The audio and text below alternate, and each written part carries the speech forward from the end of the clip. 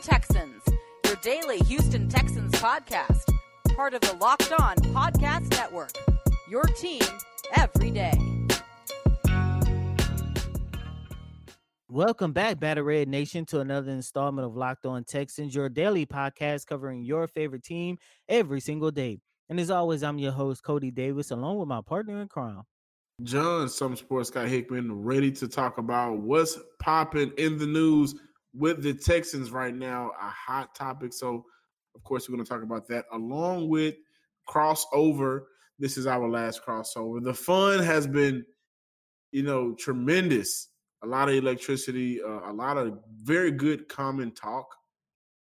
And so, hate to see it end, but we're going to talk with Locked On Jags today to discuss what they have going on out there in Jacksonville. Cody, let's get right into it if you don't mind. Kenny Stills was arrested yesterday for peacefully protesting in Kentucky outside of the home of Daniel Cameron, demanding justice for Breonna Taylor. This is all before a few days before training camp. We are honestly looking to see what is Kenny Stills going to be able to bring here to Houston. And by no means is this a distraction, but will it be used against him as one, as a reason of if we want to move on or not?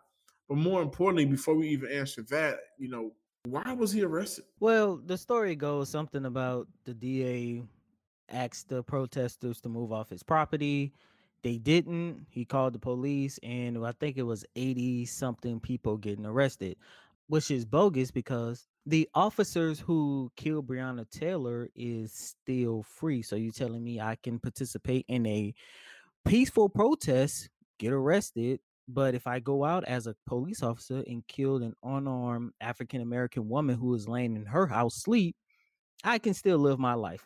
Yeah, that lets you know what type of country we live in. But back to your original question, no, I do not think this is going to be used as a distraction towards Kenny Stills, nor do I think it'll be used for the Texans to move on from Kenny Stills. One, I do believe if by any chance they do use this as an attempt to move on from him, then the organization himself will look very bad, especially during the times that we are living in. And Deshaun Watson said it last week when he was a guest on Carmelo Anthony YouTube show that, he and a lot of other of the Texans teammates want to sit down and talk to every member of this organization, including the owners, to see what side are they on. Are they on the side that they're on fighting for the social injustice, or are they on the side by saying this doesn't affect me, this doesn't affect my people, so why should I worry? So that's why I don't think it's going to be a distraction. And then at the end of the day, once again, given the state of this country right now, given the times that we are living in, it's not going to be looked at as a distraction towards Kenny Stills, because if anything, it's just going to show more support and more love towards him for standing up for what is right. And I mean, hell, we saw it all day on social media from Black people, white people, the Hispanic community. No matter what the community was, people was actually out there showing support on social media for Kenny Stills. So no, I do not think this is going to be a distraction. Absolutely. I agree with you 100% because, the Houston Texans, Janice McNair, Travis Johnson, the organization came together to create the Conversation of Change, which is being hosted. You can check that out on their website. And so once everything started to come out in the last few months, this has been a crazy year, right? With sports, without sports, but in the world, in this country, it's been pretty crazy. And in the last few months, we know what's going on. It's well documented. The Texans with Bill O'Brien, the players, at the time, DeAndre Hopkins, who has, constantly spoke out. Kenny Stills, who's been doing this since 2016 peacefully. They have all come together to show support with a front office and organization that came out with statements to back their players and back the to be on the good side of the fight, so to speak. And so, no, it won't be used against him. I think he'll get a fair shot. And like you said, I think it'll be pretty I think I would call it a dumb move to move on, because you really need to know what you have with this entire receiving core. And Kenny Stills brings a player that's been in this system before, coming into his second year, reliability, So no, he won't be moved on from, especially not because of this. And again, he only got arrested for doing what's right. That's the story. And we are back for the final installment of our Ultimate Division crossover series here with the host of the Locked On podcast from the AFC South. I am the host of the Locked On Titans podcast, Tyler Rowland, here with the host of the Locked On Colts podcast, Evan Sidery, host of the Locked On Texans podcast, John Hickman, and then, of course, the host of the Locked On Jaguars podcast, Tony Wiggins. We are going to get into some questions here in just a second. First, I want to thank all of the listeners from all of the different shows here from the AFC South podcast for enjoying this week of the Ultimate Division crossover series with us. We always enjoy doing this together. I want to thank the hosts that are here with me, Evan, John, and Tony, for joining me on this journey. It's always fun to get all of the guys together and have a good conversation about all of our teams. If you do want to find all of us on social media, of course, subscribe to all of the podcasts, your favorite team's podcasts, of course. You can find me on Twitter, though, at Tic Tac Titans. Evan, where can the people find you? At Locked On Colts, if you have not already followed over there. Awesome. John, where can people find you and Cody for the Locked On Texans? At Locked On Texans on Twitter. Awesome. And Tony, I am going to kick things off with a question to you. You tell us where they can find you on Twitter to open it off. But for my question, right now, do you think that the Jags are going to try to maybe tank in some way to get a top pick? Or do you think that they're going to try to put the pieces they've put together in a position to win and maybe try to surprise some folks? All right, so you can find me at Locked On Jaguars. I'll answer that question in just a second, but I'll say this because, our fans can be really honorary and petty. So I'm going to say thank you to the hosts and thank you to all the fans for listening all week except for Titan fans. They don't care whether you listen or not. How about that? Oh no. We couldn't make it all week without a little heat, man. I know I can count on you, Tony. There you go. Yeah, but in terms of tanking, this is one of the things I've said for a long time. I don't know how you do that. And what I mean by that is if you're Doug Marrone, if you're Dave Caldwell, and you've had all of this heat, how can you tank? If you're Gardner Minshew, who has the keys to the car, you're going to tank for them to take Trevor Lawrence?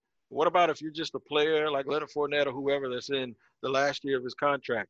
How do you go put out bad tape to justify you getting a contract or getting a shot for another team? So there's just too many elements and too many different variables to tanking. And then we forget about this part of it too. These guys didn't make it to the NFL without being totally competitive and almost narcissistic in a way. At some point, every one of these players was the best player in high school and one of the 2 or 3 best players on their college team. You don't get to that level of being an alpha by not giving it everything that you have. So I don't know how the dynamics of tanking works. I do know maybe you can do it in boxing. You can't do it in the NFL. It takes too many people to do it.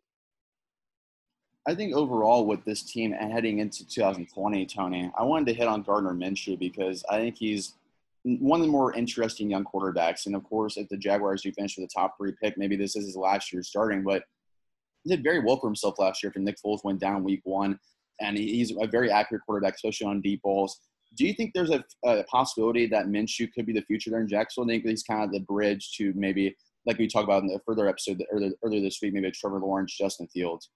I think there is a possibility because if you're Gardner Minshew, you're playing with house money. You were 2 years ago, you were like Coastal Carolina or somewhere, and then you were headed to Alabama to be the GA with Nick Saban. And then you get a call from Mike Leach to come out and compete, and then a guy gets hurt, and you ended up doing what you're doing. Now you're a 6th-round pick. I'll put it to you this way, Evan.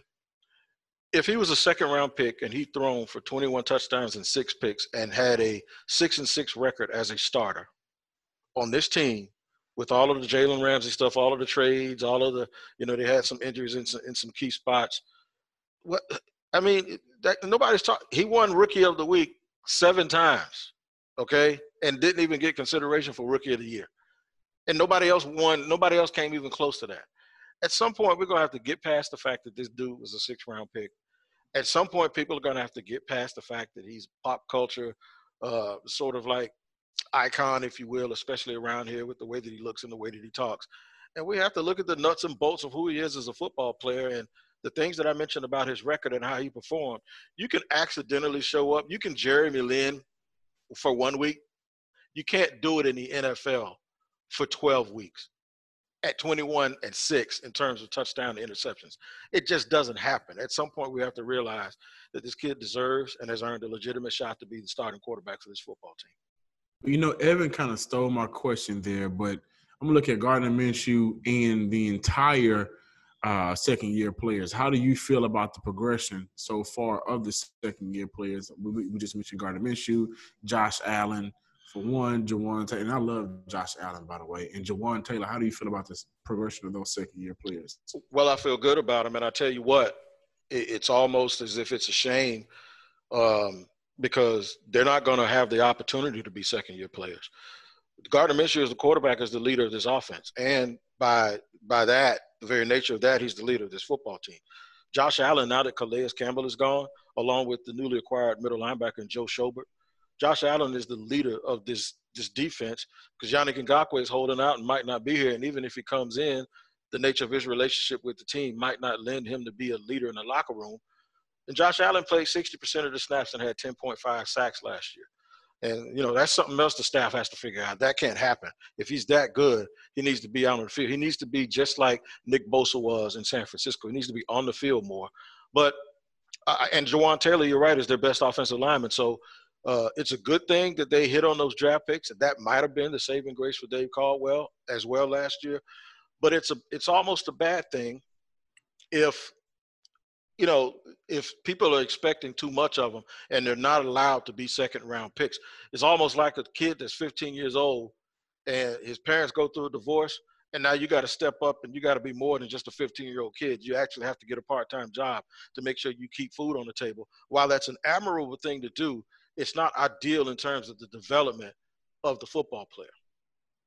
I have a question for you about Yannick Ngakoue. So we've obviously seen his story kind of carry out throughout the offseason. My question is, when you have somebody like a K'Lavon Chaisson who's a rookie, and then you have a Yannick Ngakoue who doesn't appear to want to be a part of the future. I mean, maybe he'll play this year on the franchise tag, maybe, but even then he probably won't be on the team next year. How do you balance wanting to get reps for someone like K'Lavon Chaisson in the pass rush, and then having someone like Yannick Ngakoue, who's probably the better player, of course, at this moment in time? How do you balance having those two guys out on the field and making sure that you're developing somebody who you want to be a piece of your future versus a better player who you know won't be a part of your future?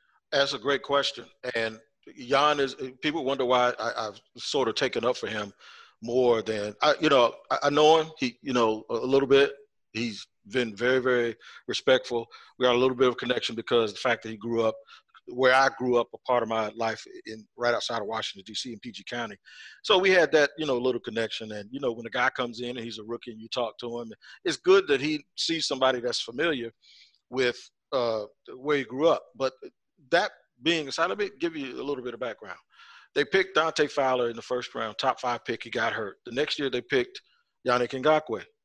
Yannick Ngakoue played better than Dante Fowler in training camp. The first game at home, they announced 12 starters. They announced both Ngakoue and Fowler. Ngakoue runs on the field. They call him back, send Fowler out, and Ngakoue got pissed on the sideline. All right? Ngakoue outplays Fowler, and he outworks him, and he outprepares him, and everyone knows it, and everyone's kind of under their breath saying Dante needs to be more like him. And you get 38.5 sacks in 4 years. Then when you become a free agent, they're still holding these other things against you. The same thing I said about Minshew. You need to forget that he's a 6th-round pick. They're saying Yannick is 6'2", 245 pounds, and that's not – he reminds me of Mathis, who played opposite Freeney up in Robert Mathis. That's what he reminds me of. And you can keep talking about his size all you want to. You can talk about his value all you want to. Bottom line is 38.5 sacks. That doesn't grow on trees. And it also doesn't grow on trees to a guy who shows up early and leaves late.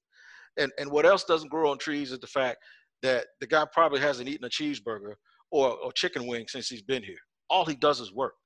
At some point as an organization who wants to win, you have to reward guys like that. And you have to start forgetting about all of these measurables, and you have to forget about all the analytics and just give it to him based on the fact and send a message to your team.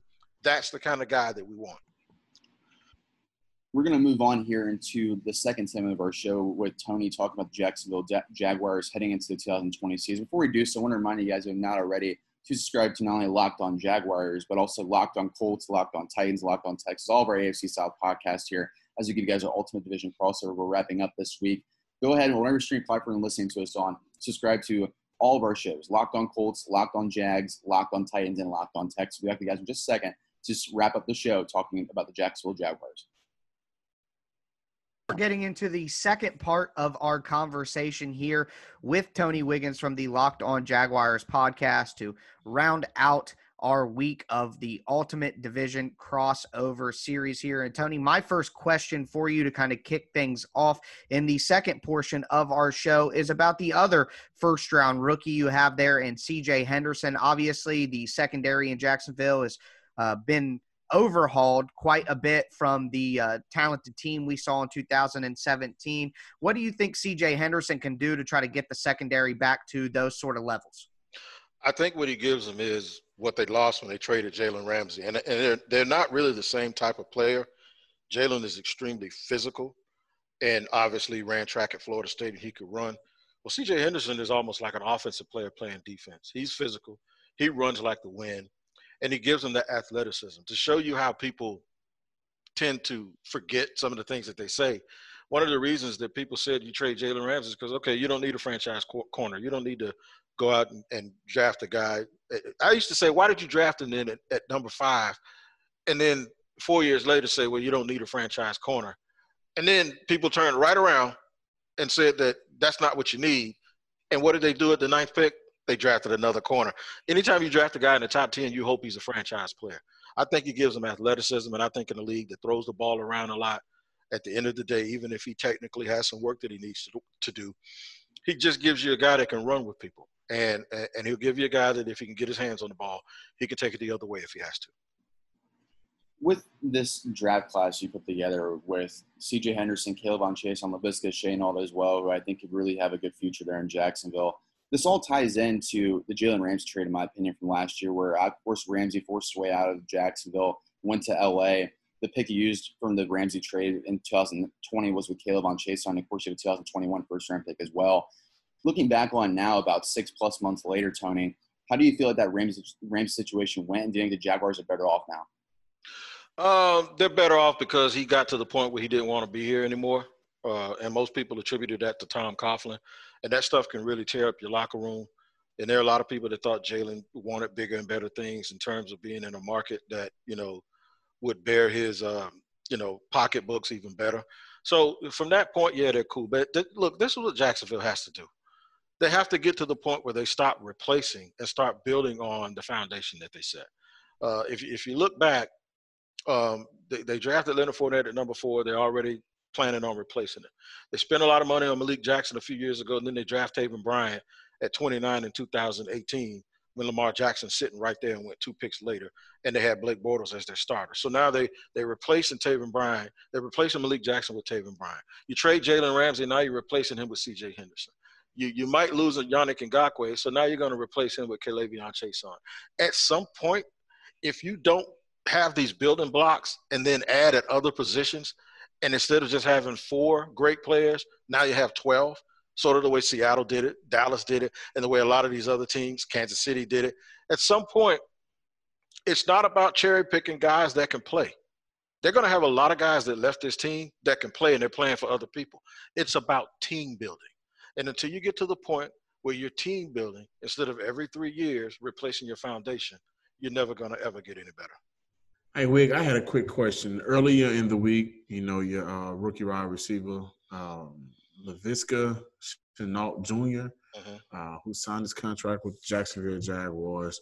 He's picked 42nd overall. He was just out there playing around earlier in the week, just doing a lot of different things outside of, what he possibly should be doing when it comes to quarantining and the possibility of having an NFL season or not. My question is, are the Jags an organization to look to right now with confidence on how they're handling the COVID-19 situation? I think they are. I will give them credit. They were the first team to wear Black Lives Matter shirts. as a team, as an organization. They were the first team. They marched to the police station. They had the players involved, and they had the players management, and then they had the actual police involved too. Of one of the guys they had involved was a former Jaguar who played here, a wide receiver for the Jags for a long time. And it went very, very peaceful. Leonard Fournette got with the mayor, and the mayor and Lil Duval. Shout out to Lil Duval and Rich Broke. You know, that's our boy. They had a rally with fans. They really took the lead and didn't wait for the NFL to do a lot of things. So in terms of that, and in terms of, they've implemented safety precautions in quarantine. We've been Zooming, and guys aren't allowed access. They recently announced that they're going to only have 25% capacity at their game. So they've been up front with all of that stuff. But I know everybody's excited about Laviska Shenault, but people need to be more excited about DJ Chark.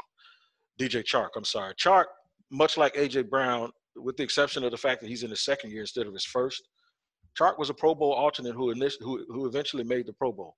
If you look at his numbers, DJ Chark is a 6'4", 215-pound superstar that runs a 4.35. We can't look past him when we're looking at these new shiny parts.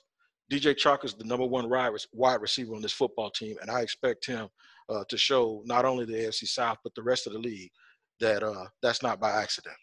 Yeah, Chark is pretty impressive, I think, and that's one of the bright spots when you look at this Jaguars roster. One thing I do want to say real quick before I throw my question to you, Wig, is if you have not heard yet, please go check out the Black Lives Matter Roundtable done by the Locked On Podcast Network. It was a fantastic conversation that our own host, John and Tony were a part of, and I think both of them did a fantastic job telling their perspective. It was a great conversation, and if you have not heard that, make sure you go back and check that out. It was on all of the national show feeds. You can find that on the feed for whatever team it is that you follow out of the AFC South. I would encourage you to check out that conversation if you have not already. But my question for you, Wig, is kind of about the bright spots here. I know that not a lot of people are expecting a great season out of the Jaguars, but if they do surprise and have a competitive season, what do you think the recipe, I guess, as a man who knows how to cook, what do you think the recipe would be for the Jaguars to have a better than expected season? That they adapt quickly to what Jay Gruden brings to the table, that Gardner Minshew continues to develop and becomes a quarterback that plays as good on schedule as he does off schedule, that Leonard Fournette, believe it or not, in his first 3 years, he had 1 year where he got hurt and he got suspended. The other 2 years he ran for 1,000 yards. Last year, right now, without even looking down at stats, how many balls do you think Leonard Fournette caught last year? All of you. Just give me a roundabout. 20. I want to say 78. It was over 75 catches. Wow. So my thing, right. So my thing is, he had a 200-yard game at Denver. The problem with Fournette is he's not named Mahomes, he's not named Watson, he's not named McCaffrey. That's it. And that's what I keep trying to tell people. If you look at his first 3 years, he's averaged just about 1,000 yards. And last year, the guy caught 70-some-odd balls. I mean, so it's just amazing to me that people can act like this dude is like Kijana Carter or something. So I think and he's done this now for the first 2 years with no quarterback play, and last year with a rookie. He's done this with stacked boxes, with a subpar offensive line. I think Leonard Fournette has a huge year this year, and I think that has to work in conjunction with Gardner Minshew and Jay Gruden being on the same page so people can back up out of that box a little bit. But because they're so young, and I want to talk about that youth too before you guys go, but because they're so young, I think there's going to be a team that gets in a bunch of shootouts. They're going to look like the 49ers did the year before last, where they're real, real competitive. They're going to look like the Colts. In fact, I believe the Colts, of their 11 losses 2 years ago, they were like winning 9 of them going into the fourth quarter or some crazy stuff like that. They're going to be a team that's a hard out for everybody because they're going to keep firing and keep firing and keep firing, but they just may not have the experience that's required for them to win those games down the stretch. Yeah, that makes sense, and it's something that obviously we are going to watch. This division, as we know from the past few years, this division can go any direction at any time, and that's why it's one of the most fun and competitive divisions in the NFL. But once again, I want to thank all of the hosts from the Locked On AFC South podcast, Evan Sidery of Locked On Colts, Tony Wiggins of Locked On Jaguars, and John Hickman from the Locked On Texans. Been another great week here of an Ultimate Division crossover as we head into training camp. Make sure that you are subscribed to all of the shows that we have talked about and talked with throughout the week. Make sure you check out the national shows as well from the Locked On Podcast Network, the Locked On NFL Show, the Locked On NFL Draft, and the Locked On Fantasy Football for great content there as well. Follow us all on social media. And most of all, thank you to all of the listeners for another great week. And we look forward to kicking off training camp here shortly and getting into another great season of NFL football. Guys, it's been a fantastic week. Thank you so much. Yeah. Thank you, man. Thanks, everybody. Awesome. That is going to do it for us here, the host of the AFC South Locked On Podcast.